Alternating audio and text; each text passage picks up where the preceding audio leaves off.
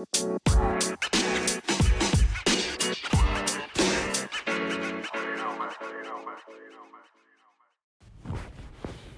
right, guys. Welcome back. So, I'm going to start reviewing this book, and people can tell me what they think. So, the book is 14 chapters. I kind of want to do at least one chapter, and this first chapter is page 3 to 23. The name of the book is Rabbi Jesus.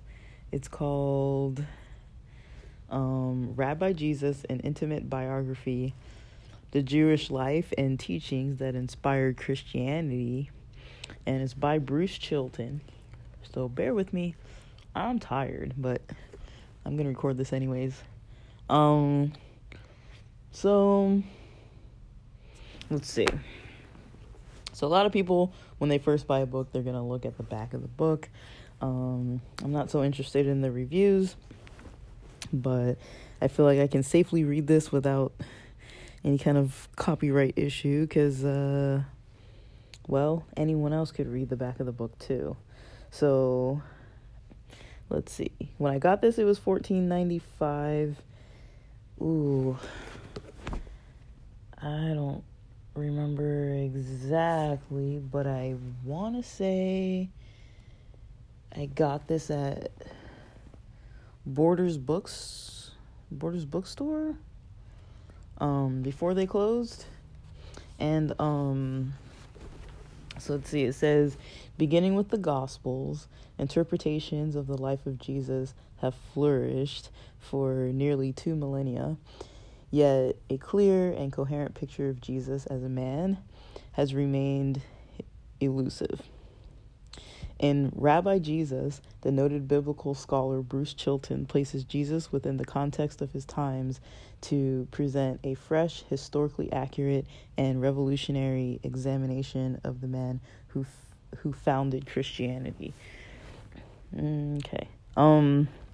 Drawing on recent archaeological findings and new translations and interpretations of ancient texts, Chilton discusses in enlightening detail the philosophical and psychological foundations of Jesus' ideas and beliefs.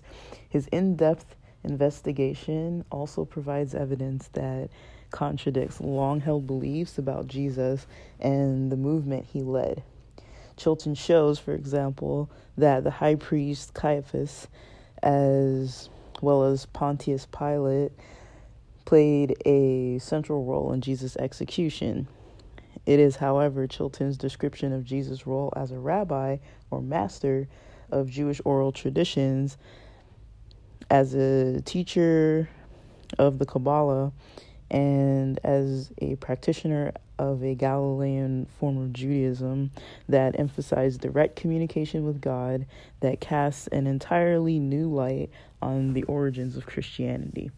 Seamlessly merging history and biography, this penetrating, highly readable book uncovers truths lost to the passage of time, and reveals a new Jesus to the new millennium. Or for the new millennium. But, yeah.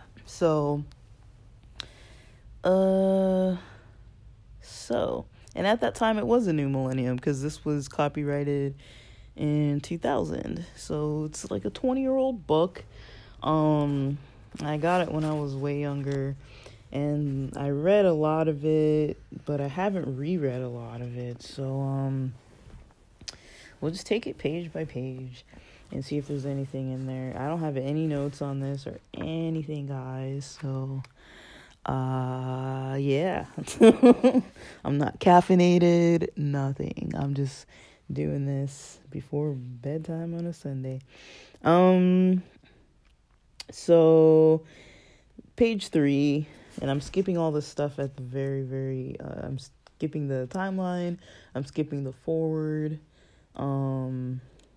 It gives a cool timeline, actually, starting from the year 1800 BC or BCE, whatever you call it, So that was a long time ago. So 1800 plus 2020. How much is that?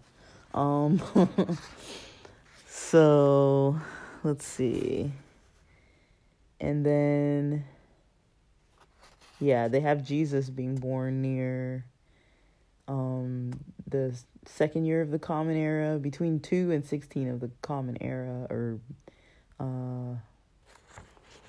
I guess AD, is that what it's called? I don't even remember, guys. I'm like, man, my brain.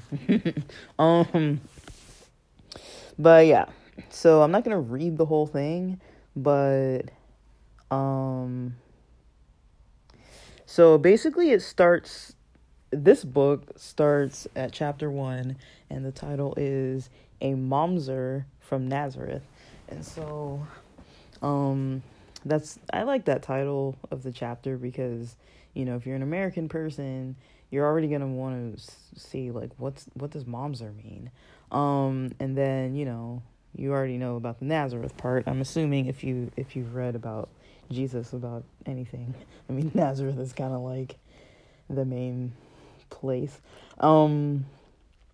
But it says that, Jesus' life in Judaism opened with they write it here as Berith. In Hebrew, I think it's pronounced Brit, Brit, or Bris, Bris. I think Lubavitch people pronounce their T's as like an S. And so, or maybe it's like Chabad, I don't know who it is, but there's an ultra-Orthodox group that pronounces the T's as S's.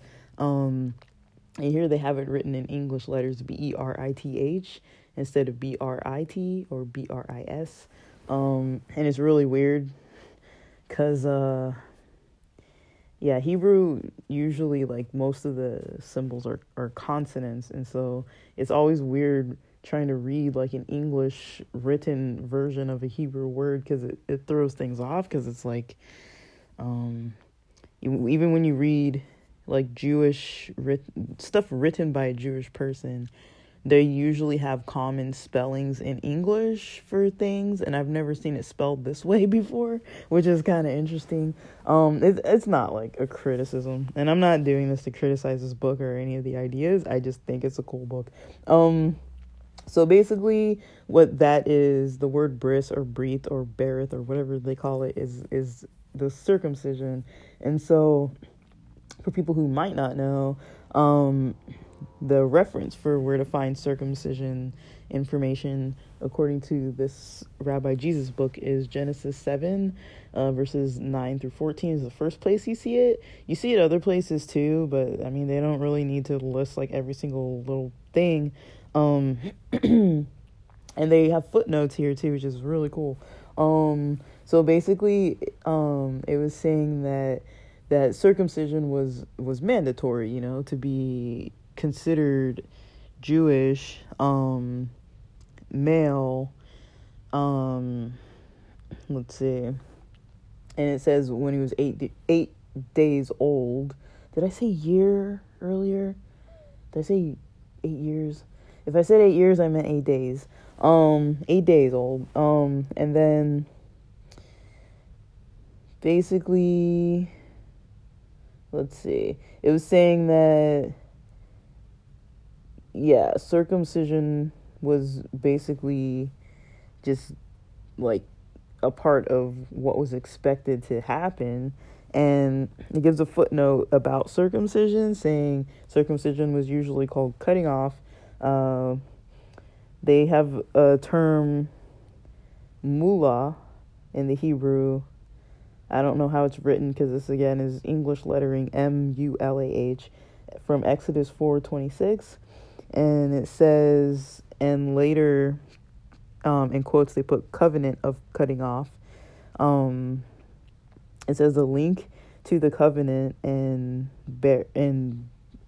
Bris, basically, with Abraham in Genesis, lies at the foundation of the rite. So the designation basically what they say for circumcision, best conveys its meaning. And so, and they say that the pronunciation of Beris is from Eastern Europe, and then they still write it Beris, Beris, instead of bris, because there's not really a vowel after it. It's spelled basically BRTH. It's spelled basically BRTH. So,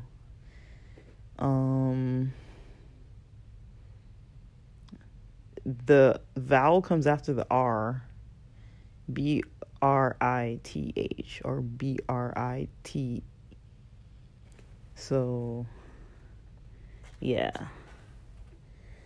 And so,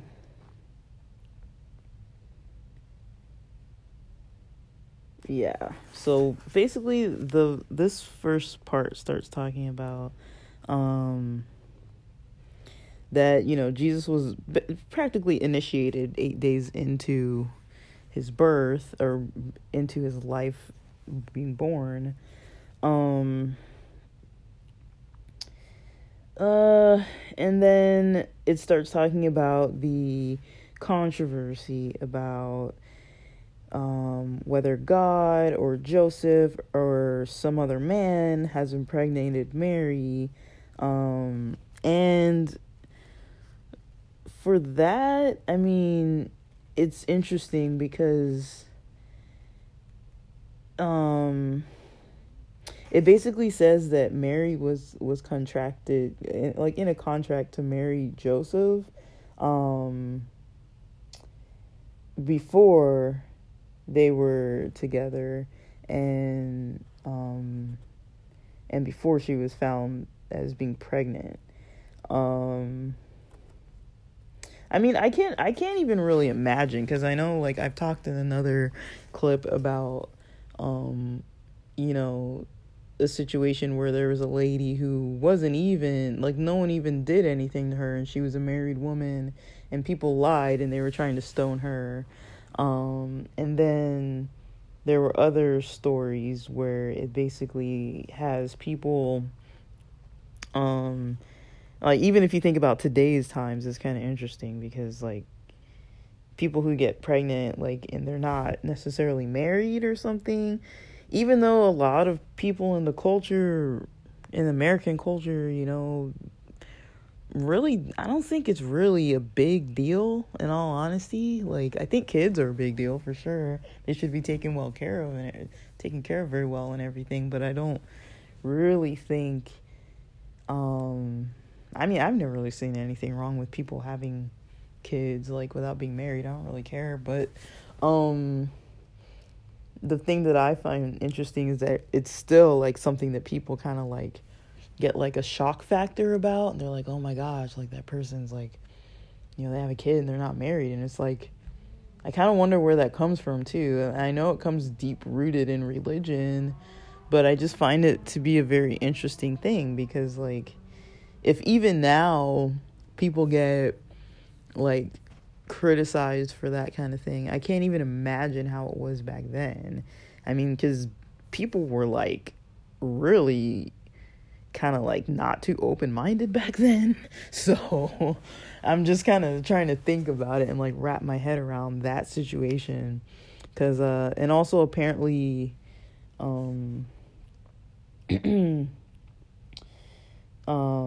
Joseph was older than Mary quite a bit, so, and already had kids, I guess, because Jesus technically had siblings that were older than him, so maybe he was a widower.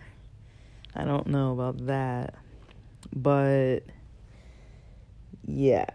So we start moving on, and I'm just looking at the words that kind of pop out, and the, like, the footnotes kind of stuff. Some of it on this page isn't really too important, so I'm now, like, on pages, like, 4 to 5. So I think, so yeah, they're saying, like, that the parents must have hoped that the circumcision would reduce the stigma of his birth, because by that time, by 8 days in to after him being born, there must have been some form of like talk or misunderstanding about like whose kid is this. And so then they go into talking a little bit about Jesus' parents. Let's see. So it says Miriam, or Mary as we now know her, was some 13 years old. The age Jewish maidens of that time married. And it says when Jesus' father, the widower Joseph, came to her village of Nazareth, in all likelihood to repair the house of her parents or something like that. It says Joseph was a journeyman from nearby Bethlehem, a roofer, stonemason, and rough carpenter. I can't read. And rough carpenter. So basically, we were all kind of taught, I'd say, that Joseph was a carpenter, so Jesus was a carpenter. But it looks more like Joseph was a carpenter, so and then Jesus became a rabbi. And some people speculate, after Jesus was a kid that he was like working with his dad or whatever. And so I see a couple things I want to talk about on page 6. So when it starts talking about Joseph, it says Joseph's trade as a journeyman, or in Hebrew the word is tekton, which is not a carpenter. So those are two different words. Tekton means journeyman. It doesn't mean carpenter. And I don't know if that's Aramaic, actually. I don't know if that would be Aramaic. Because Jesus at that time would have been more likely to speak Aramaic than Hebrew. But I don't know. I don't know about that. But basically, written word was still, I think they still had Hebrew writing back then too. But maybe because I know where he lived, Aramaic was more common. It says, so about that word tekton, which is journeyman, is attested to the New Testament because Jesus himself became known as a journeyman. And so they talk about Matthew 13:55 and also Mark 6:3. It says Joseph's marriage had been recognized from the 4th century by a theologian and historian named Epiphanes. Epiphanes. It says see Richard Bockham.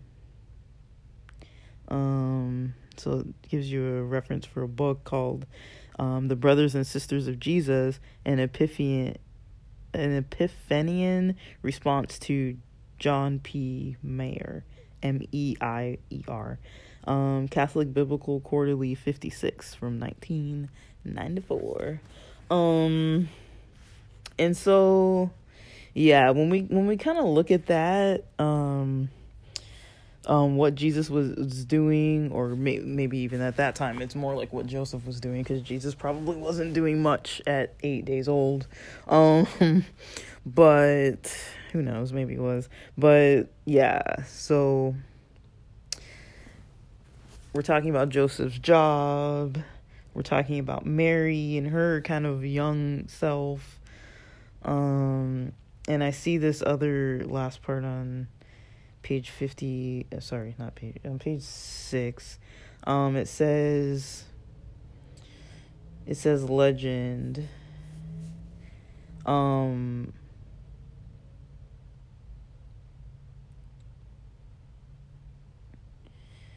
Okay, so it says it makes sense that Joseph, met Mary in early spring, and although heavy rains made travel difficult then. He could ply his trade before he was needed at home to tend to his fields of wheat and barley. And then it says legend, bowing to the imperial Roman feast Sol Invictus, the invincible sun, which was widely celebrated during the 3rd century in the common era or in AD. It says, has Jesus born on December 25th, but reckoned from his parents' likely time of meeting, his birth was earlier, probably in the late autumn. And it says the attraction between Joseph and Mary must have been immediate. They broke with custom and slept together soon after meeting, and well before their marriage was publicly recognized. And so there's that. That's what people kind of think too sometimes. And then let's see. And it says on page 7, Christians later used Matthew to support their claim that Mary was a biological virgin at the time of Jesus' birth. And it says one influential text from Proto-Evangelium of James, 19 through 20. It says in that story, an assisting midwife, Salome, reaches into Mary's vagina after Jesus' birth and feels Mary's intact hymen. And so basically somehow he got in there without anybody else doing anything with her. So it kind of depends. And then it starts going through on page 8 talking about let's see. It says that Matthew accurately presented some details of Jesus' birth. So it says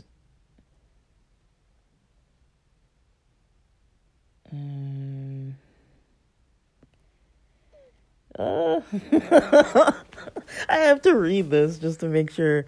I have nothing against Jesus or Mary, guys, but I don't know, just the way this is worded is not going to come out right. So I'm just going to read this word for word because I don't want it to sound like I'm saying this myself. It says Mary was either Christianity's Immaculate Virgin or the Talmud's common whore who had slept with a Roman soldier in the Babylonian Talmud. If you see Sanhedrin 67a, so there's a story, I guess, apparently in the Babylonian Talmud, in the Sanhedrin 67a. I haven't read that yet. I've read some of the Talmud, but I don't know if it was the Babylonian Talmud, and I don't remember reading anything by Sanhedrin. So and it talks a little bit. It says from an obscure study of Talmud published during the 19th century, basically they found that's where Bruce Chilton, the guy who wrote this book, first learned of a Galilean Bethlehem near Nazareth. So yeah.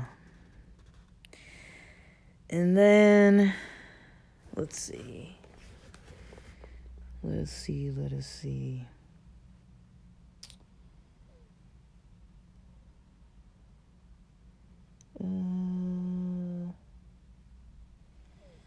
There's nothing really on page 9, just a whole lot of stuff about circumcision. And it talks about how, that's mentioned more in the Mishnah. It says in the section that's Shabbat 19:2 of the Mishnah. So I haven't read the Mishnah anytime recently. It says it was composed during the 2nd century of the Common Era. And so that's like about 200 years after Jesus. So and the thing I like that this book mentions is that there's kind of the timeline with it. And so if you think about 2nd century, this was even written after Jesus, but this was written, I don't know, I don't think the whole New Testament was written yet. I don't know the timeline of the New Testament, but it wasn't like, okay, like Jesus was crucified on the cross and then people just like immediately started writing, you know what I mean? Like the writings of even the Gospels, Matthew, Mark, Luke, John, they were written over a span of time, and I believe all 4 of them were in different locations when they wrote it as well. I mean, they obviously wrote it like within their lifetimes, I guess. So I don't think it would be like that old. I mean, it wouldn't be that old because they only had so much of a lifespan. Like I feel like their lifespans weren't like so lengthy. So, but they were kind of younger according to some theories. Those that were chosen as Jesus' disciples were likely, some of them at least were still working with their fathers, meaning that they still had fathers, meaning that their fathers were young enough to still be working, meaning that they were probably pretty young when they were chosen. And Jesus was like nearly like his 30s or so. And so because they were fishermen, and they were saying like the son of this other person, like not all of them were fishermen, but because they were fishermen, it's kind of speculated that the disciples were younger, probably 14ish or something, but these were technically the guys that didn't get into a rabbinical training program, like, or the temple program, or they weren't in like a formal schooling or like a temple or anything like that, or any, their trade was doing what their father does, which is interesting because Jesus mentions that. He said that a couple times in the Bible. At least once he said, I'm about my father's work. But it's kind of interesting that, he found them working with their fathers, and took them out of that work. The work they were doing wasn't necessarily considered to be like super like high status work, but to be, I guess, technically a Talmud, like a student under a rabbi, that's actually a prestigious type of a position.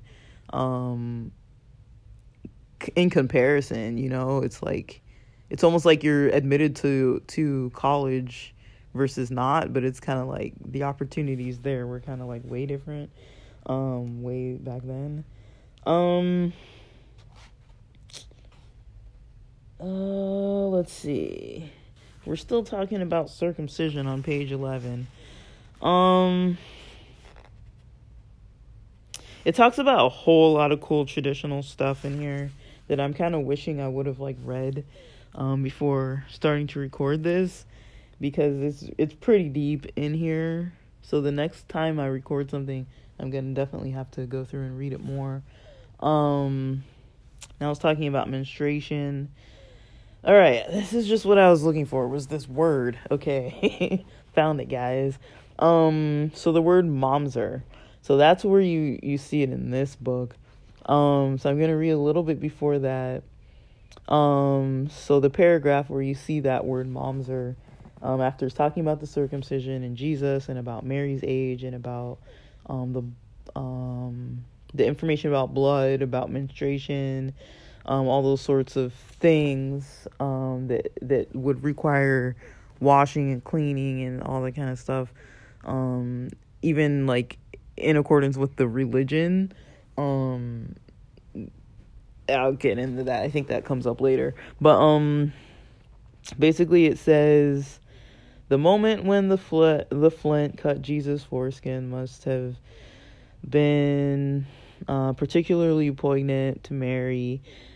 She probably knew her son would always be considered a mamzer, an Israelite of suspect paternity, right? Suspect paternity, because they, not everybody believed 110% that he was, born, Mary had him through the Holy Spirit and not just through Joseph or some other dude, Roman soldier or whatnot.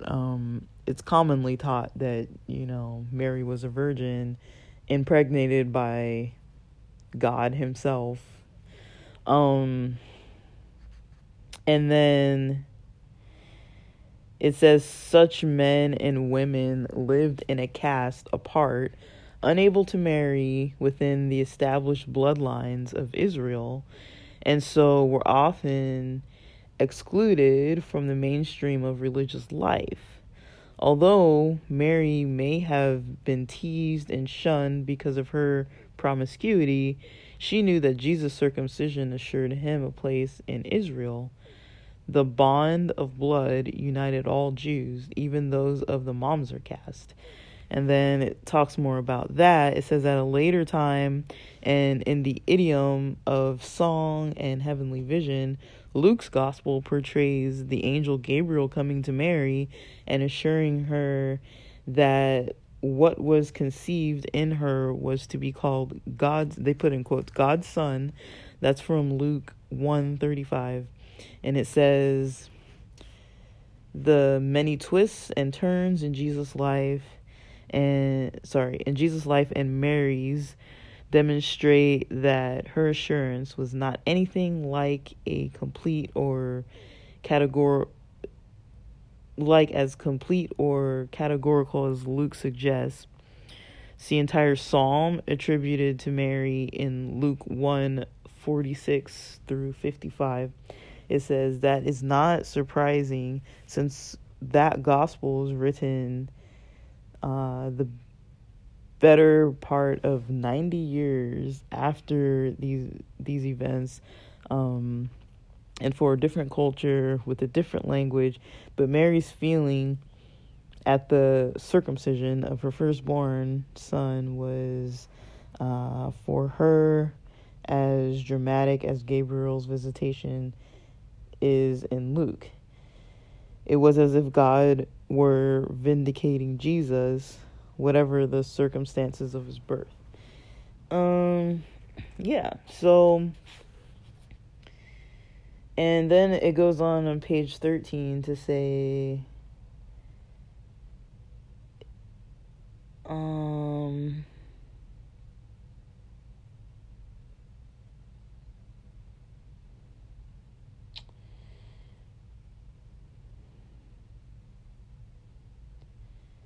so it says, and like regarding Mary and the pregnancy, unless she could bring witnesses to show she had been in company of a licit father, not illicit, but a licit father, it was assumed she had been made pregnant by a mamzer or another prohibited person, so that her child was a mamzer. And that is coming from the Mishnah from Ketubot 1:8-9, and it says Mary's sexual relations with Joseph had not been prohibited, but given that Joseph had lived in Bethlehem and she in Nazareth, when she became pregnant, it was virtually impossible for her to prove that he was the father. In the absence of proof, Jesus was considered a mamzer. And it says that the Mishnah at a slightly later period calls a... Dude, I wish they would have just written this in Hebrew, because it's very confusing with these English words. Calls a shetuki, or silenced one. So that's from Kedushin, from the Mishnah 4:1-2, and also see Kedushin 70a in the Talmud. And then it says without a voice in public, congregations that regulated the social, political, and religious life of Israel. And that's from Deuteronomy 23:2. And so basically, I didn't really know that part of Jewish culture was going on at that time, that it was like she had to prove herself. But I mean, again, all of these things are coming from these ancient writings that were already, I don't know if these were already there, actually. I don't know. I don't remember. So the Mishnah was after, I don't remember when the Talmud was. I feel like the Talmud is like so old. I don't know which one's older. Maybe I should look at this timeline. Maybe it says. Let's see. I'll look at it real quick. I'm not gonna spend too much time looking at this. But let's see. So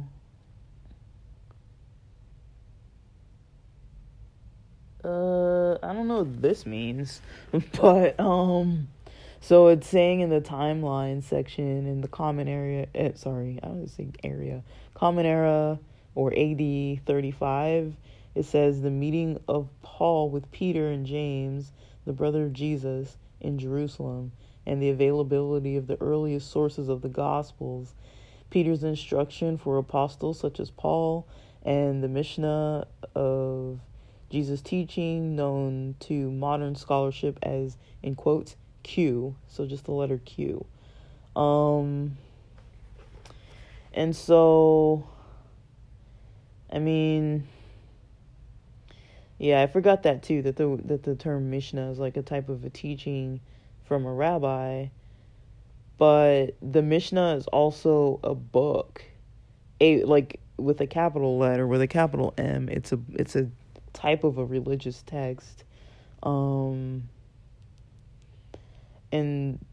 Jews do follow that, like the very religious Jews do follow that, as well as the Talmud, or at least they read it. I don't know what exactly gets followed, but I think people try to follow all of it. I mean, and a lot of it is like extra rules and extra stuff that you don't really see in the Bible. It's like more expanding on stuff in the Bible that doesn't get expanded on. But it's like way in depth. So like it's like volumes. Some of these things are like so many volumes. And it's great. I really love it. Like, that wasn't even sarcastic. I'm not good at sarcasm. But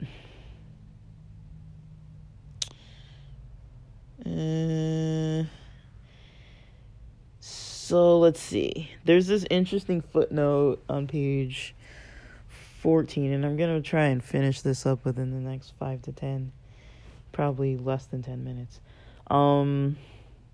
There's a footnote that says the wealthier families involved in a marriage, let me reread that. The wealthier the families involved in a marriage, the greater the probability, especially in an urban environment, that the woman would join her husband in his house and bring a dowry of movable riches or money. But in situations in which wealth was what you lived in, a man would indeed leave his father and his mother and cling to his wife. That's from Genesis 2:24. And this is all like historical biblical stuff that like they don't really explain it to us non-Jewish Christian people. And so it's like sometimes it's like, okay, you see Jesus doing this, or like you see this happening in the New Testament, you're like, what on earth are they doing? Like, but it's kind of interesting because it's like there are things like that where it's like, it says like in Genesis 2:24, like where, a man would leave his father and his mother and cleave to his wife. I mean, like when you see things like that in, the Bible and the Old Testament, like a lot of Jewish people take that seriously, and versus Christians that usually read it and we're just like, okay, that's That's what the Jewish people back then were doing. And we don't even see it as anything that we would ever really do or follow just because that sentence or phrase is there. But I mean, there are people who do follow these like exact words and they still try to live by it too. It says during the 2nd century and subsequently, Jews were deprived of lands on a large scale, and that disrupted the custom of exchanging land and heritage in marriage. And then it says military actions and pogroms over time also separated married couples and made the whole question of establishing paternity fraught. Under those conditions, the practice of reckoning Jewish descent through the mother became prevalent in the Babylonian Talmud. And so if you wanted to look that up, that's in Kiddushin 68b. And so that's interesting because I know we're always taught like, oh yeah, Jesus was Jewish through his mother's line. That's a common teaching because they're like, oh yeah, Jesus' mom was Jewish.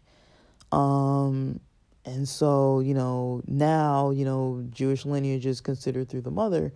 But back then that wasn't always a thing up until certain political things had changed their lifestyles where they lived in certain areas of the world. And if you lived in an area where you couldn't follow that commandment, then, there was an alternative method. They weren't saying don't get married or don't leave your house or, you could still do those things, but it was just done differently. And then your Jewishness was then after all that political stuff was going on, then, that's when it started happening, where the mothers started becoming how someone could trace their Jewish history. And so the book kind of talks more about that too, that like on page 15, it says Judea to the south faced the loss of its ethnic identity when the Babylonian king Nebuchadnezzar ordered the burning of Jerusalem and its temple in 587 BCE or BC. And then it says, related to Jesus again, I was looking for more of that. As a mamzer, Jesus was ostracized by the elders of Nazareth. Although Jesus had always openly acknowledged his paternity, although Joseph had always openly acknowledged his paternity and did not shun his son, Jesus did not accompany him to the gathering of elders called the synagogue, which met in the central area in the village near the wine press and kiln. Cool that they had a wine press in the central area of the village. I like. It says his fellow villagers kept him from the elders' gatherings, while Jesus, his brother James, that was Joseph's eldest son from his first marriage, because apparently Joseph had been married before this, emerged as an authority in the congregation. So James had a spot in the congregation, and people kept Jesus from joining the congregation. So he was a part, as in he got circumcised. He was a part of the community being circumcised, but he apparently, according to this book, they're trying to make the point that they believe that Jesus wasn't completely accepted because of the whole circumstance related to his birth and whose son was he. But you notice, I mean, they didn't kill Mary, right? I don't know, maybe they just didn't kill people back at that time, but I feel like they did kill people. I mean, I don't really understand, like, I'd have to go back and read more to see if she ever got threatened. I don't remember that. And it says regarding Jesus' personality on page 16, all his life, Jesus was both intense in his personal vision and gregarious in company. And it's saying that it probably developed early in his life from personal intensity that comes from loneliness.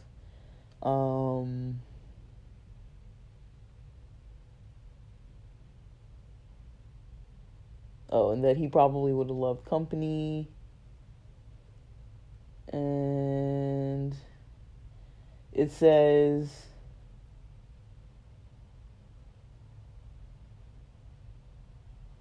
like, when, like, they're just speculating, I guess, about Jesus as like a youth, saying that he must have spent a lot of time alone, wandering through the hills of Galilee, talking to the shepherds and vagrant rabbis who were regarded as shady characters in small communities like Nazareth.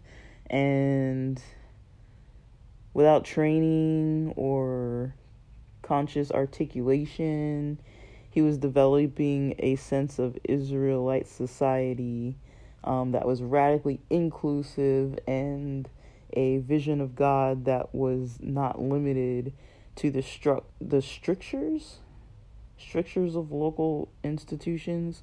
I have never seen the word strictures before, and if I don't know, I've read this book before, but it was years ago, and I don't remember saying strictures. I don't know if that's supposed to mean structures or if it's really strictures. I didn't know that was a word.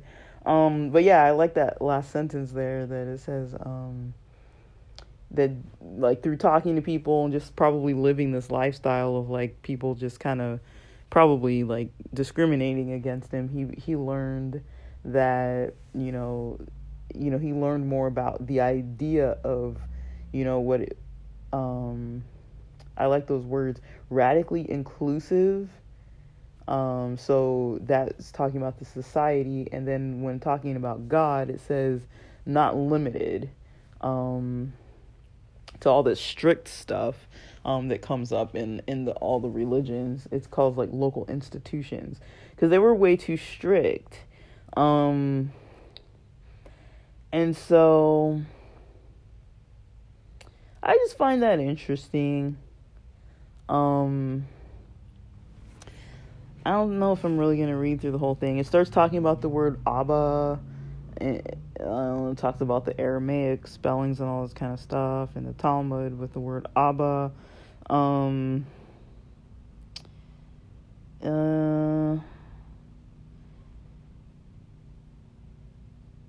So it's saying, like the word Abba is more, it's not like the word father, it's more like the word daddy. That sounds funny, but yeah. But yeah, so it says in Hebrew the term for my father is Avi, or Av, like A and then the letter B that's almost like a V sometimes, depending, but not Abba. So it says, so confusion with the name Abba only arises in the Aramaic language. And then it says, father was the Jewish way of responding, or of stating the word God, right?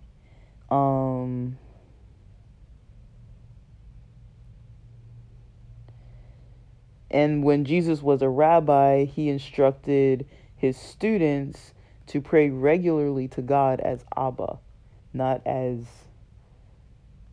Avi or Av or Ab. That would be father. He instructed people to pray. So, and they're saying, like, look at the verses in Matthew 6:9 and in Luke 11:2. It says even Greek-speaking Christians addressed God as Abba because they remember Jesus' original idiom. See Paul's letter to the Galatians 4:6. So in Galatians 4:6, it it talks a lot about what do you call it? What is it called? The Lord's Prayer. Technically, it's called the Lord's Prayer, right? And so the beginning of it is Our Father, right? That's how we say it in English. Like, we don't say Abba. I don't. But, I mean, that's what, like, if you were to actually translate the actual wording, it would be that.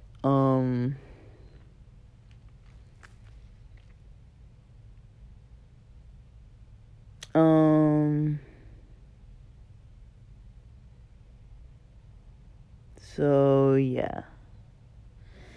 And then, let's see, I don't know if it starts talking about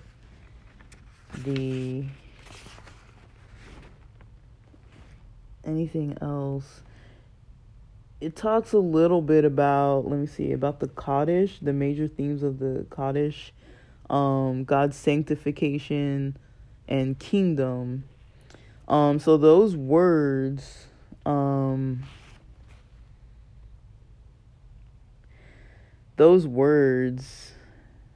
basically, like the beginning, like the end of the chapter ends with the beginning of the words in the Lord's Prayer. Sorry, my phone's being held up by a jersey and a pillow, so this is not the most stable situation.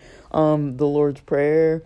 So it ends with talking about the Lord's Prayer here, and I know I'm past the 10 minutes I said, but I'm almost done. So if you read in like older Bibles, it says, Father, your name be sanctified, your kingdom will come, right? But I'm trying to think of like how to even start talking about this. Like, it's like a lot, like just that whole sentence is like so much information. Because I know in the traditional version would be like, Our Father who art in heaven, hallowed be thy name, thy kingdom come, right? And then they have this, it says, it's a bunch of like Hebrew words that are written in English letters. It's so hard to read that. It just looks like gibberish.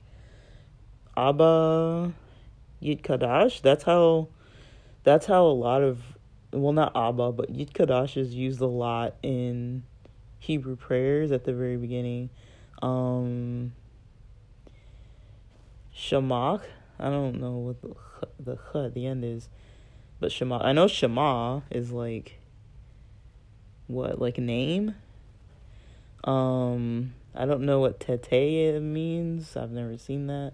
And then Malchutaka, that word as well is a very popular one.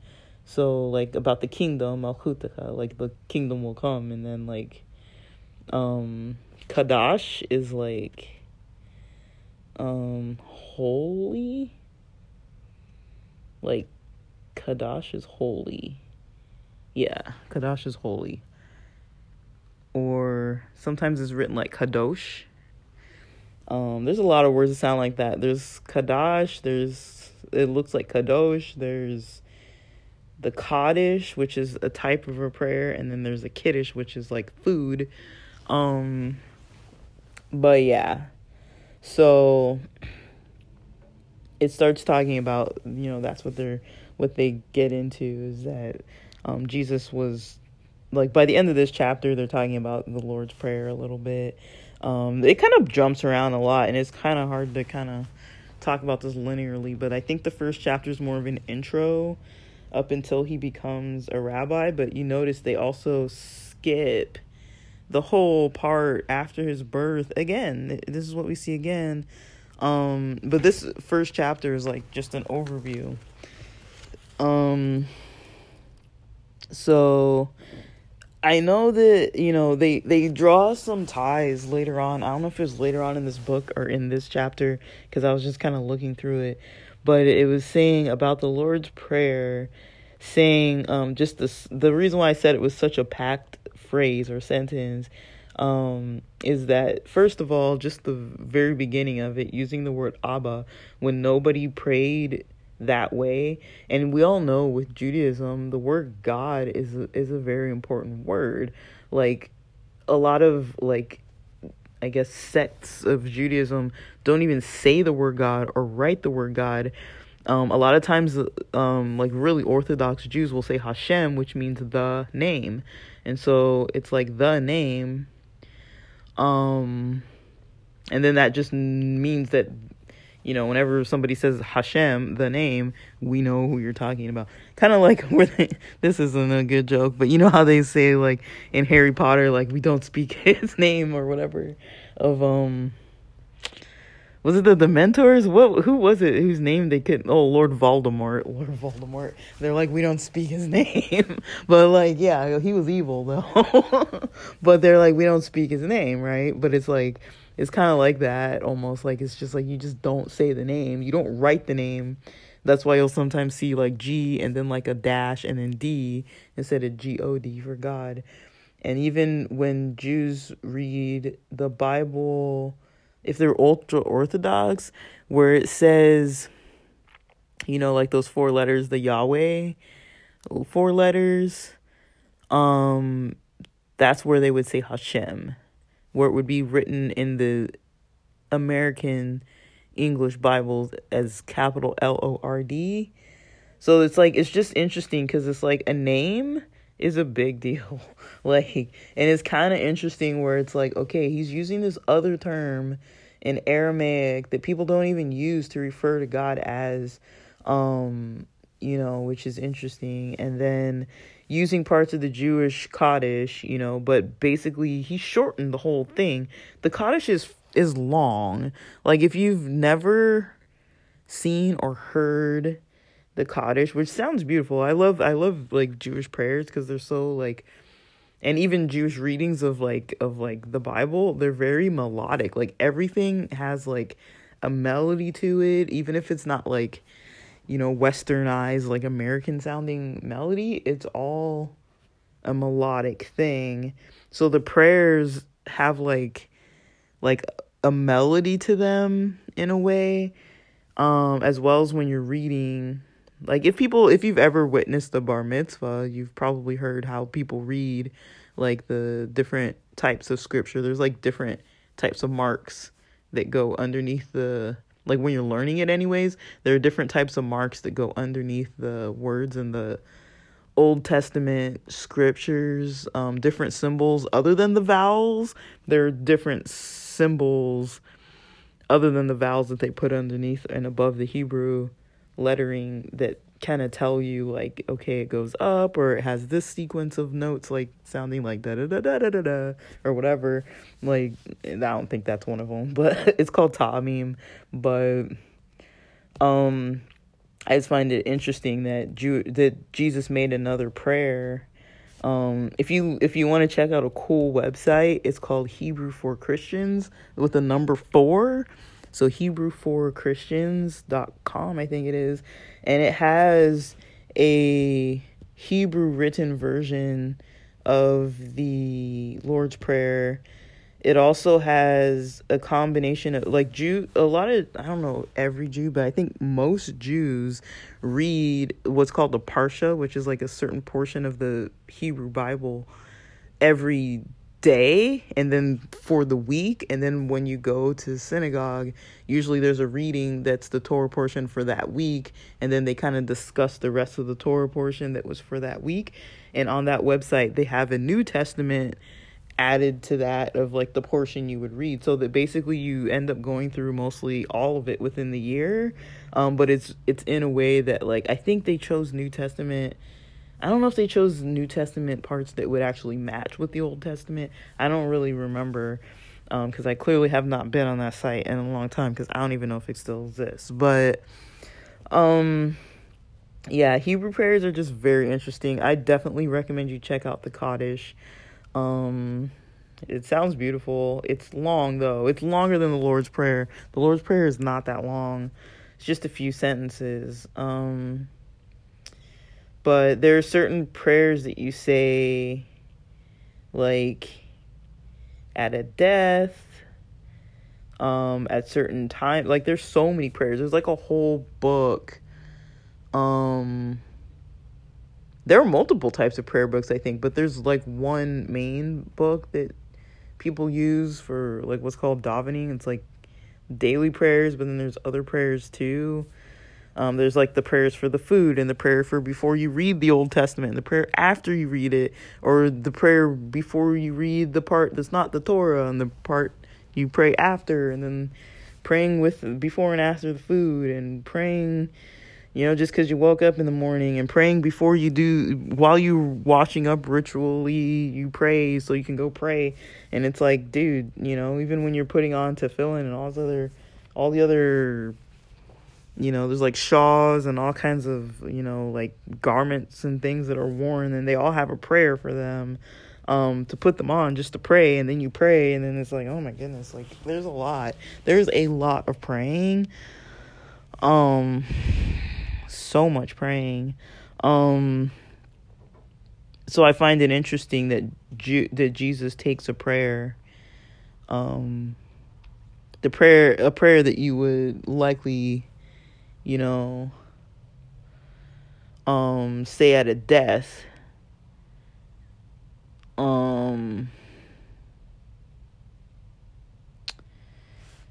so it's kind of, I don't even know what to think. And then the stuff that talks about the kingdom. So it's an interesting topic because it's like,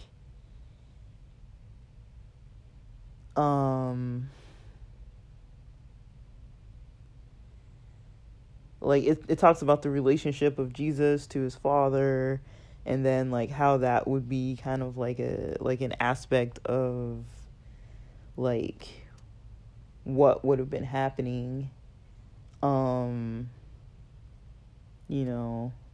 at that time,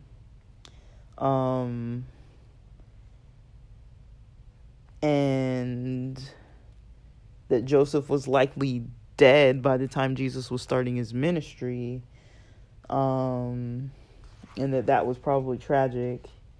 So yeah.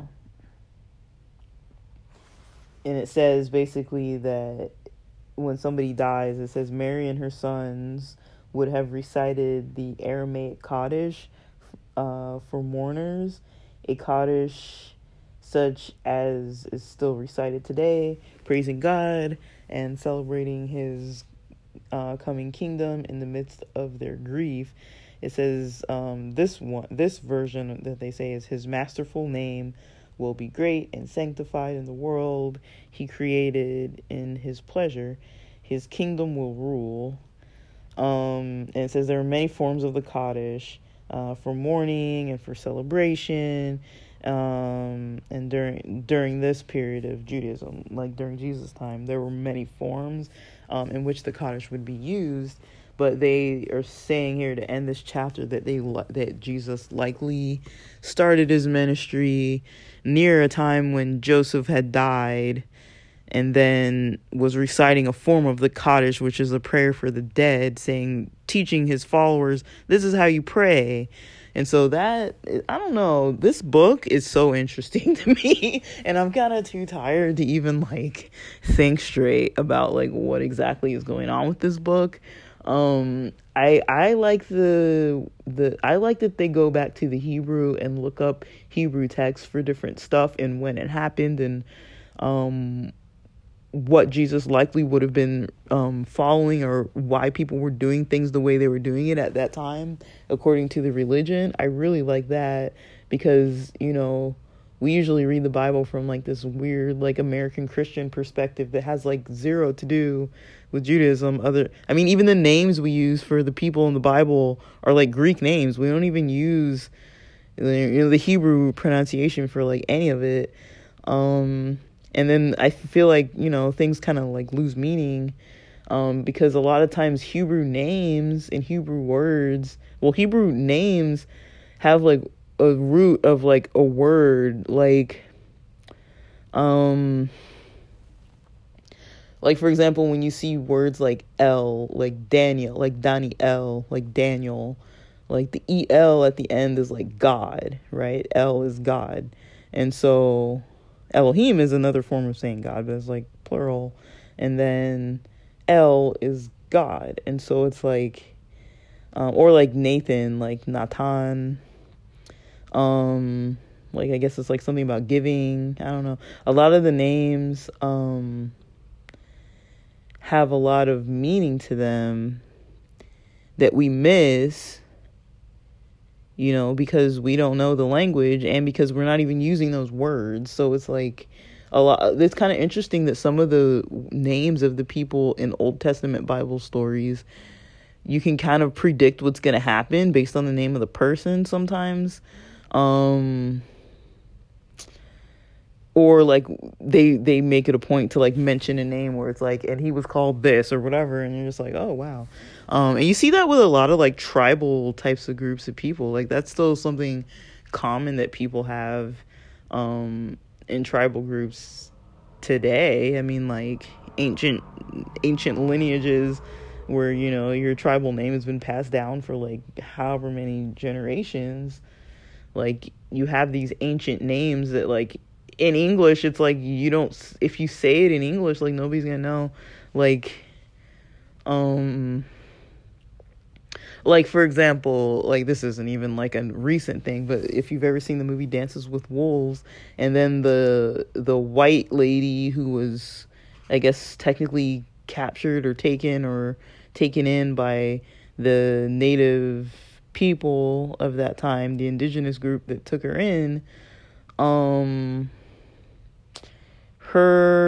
she was called Stands with a Fist, right? Stands with a Fist. But she had like a name in their language, but then it was called, like if you've translated it into English, it was Stands with a Fist.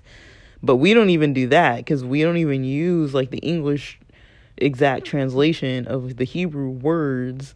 We use like Greek and Latin and all kinds of other languages that none of us even know really.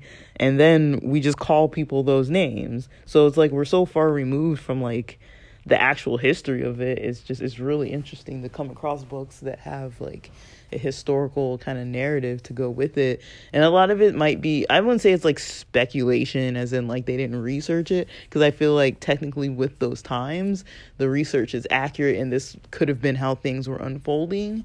But at the same time, it's like I just find it really interesting that that you have things like different words that people might have called Jesus, or like at least we know there was a Mamzer caste.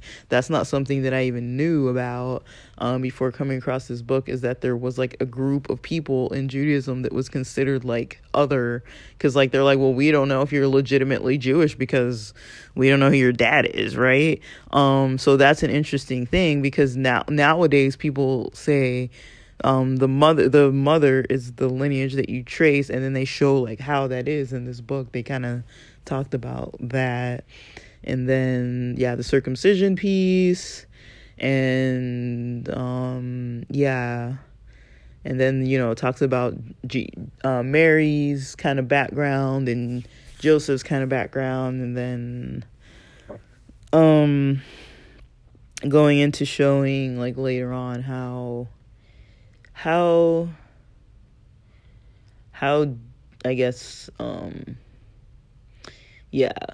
Jesus taught his first disciples, or the first prayer that Jesus taught his disciples, which is interesting because you would think they're all the same religion, they would have known the same prayers, because most of the prayers are like memorized prayers. Like it's not like, I mean, I'm pretty sure Jews pray without those, but I mean we have like one. I think Christians have like, I don't know if Catholics have more, but I think Catholics do have technically more, because there are different types of like, you can say that someone will say like, say this prayer, say the act of attrition or something like that, where it's like, or say, it's like a type of prayer. I would consider it a prayer. I don't know if Catholic people consider it a prayer, but I would consider it a prayer. But yeah, like, I think Protestant Christians, there's only really the one prayer. Like, there's not really like any kind of like act of anything. You just pray that one, or you make up another one. I mean, some people use like the Psalms, like the 23rd Psalm is like a popular one too, but there aren't that many other things that I think Christians use that are in the Bible as prayers, unless they're just using them. But I can't think of any religion, like denominations of Christianity, that use a lot of the specific biblical word like as like praying. But yeah, I do find it interesting that, the words are from the Kaddish.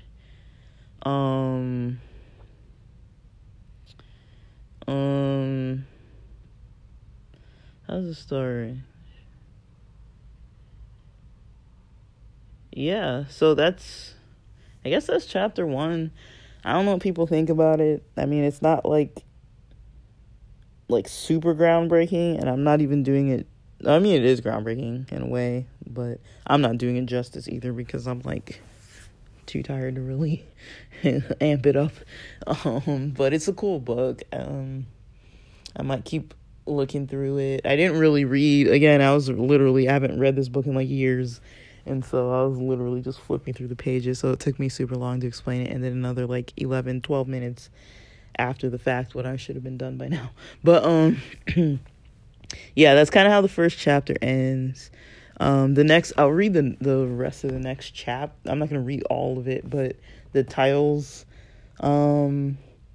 So chapter 2 is the pilgrimage to Jerusalem. So that is the part where they're going to talk about when let's see, I think it's like when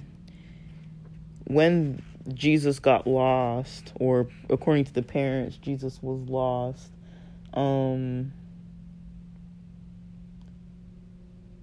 So let's see.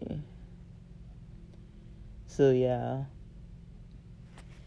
And then they found him at the temple where he said he was about his father's work. Chapter 3 is called the Talmud of John. Talmud meaning like a student, like a rabbinical student of John. So his cousin, John the Baptist. And then it says for chapter 4, the prodigal returns, right? So that's when we actually start seeing Jesus in the Bible again. So it's basically from pages 23 through, or I guess technically pages 23 through 63. We don't really see Jesus in the Bible, and then this book starts filling in more information. And then chapter 5, the Spirit Chaser. Chapter 6, Hasid in the Holy City. Hasid is like a holy person. Kind of how, yeah, like Hasid. Capernaum's Prophet. Beyond the Pale, Pale, 3 Huts, the Sword of Rome, the Cave of Thugs, at the Tomb of the Dead, King of the Jews, and the Kabbalah of Crucifixion. I've got some other, I'll see what's in that chapter, but me and the whole Kabbalah thing, I don't know what to make of it. I've had some weird experiences reading that book, and I don't really want those. So I'll see if I'm going to even get into that, because I'm just like, dude, that's not. But yeah, I think it's interesting. I just think I'm slow and talking too long. So I'm just going to cut it here.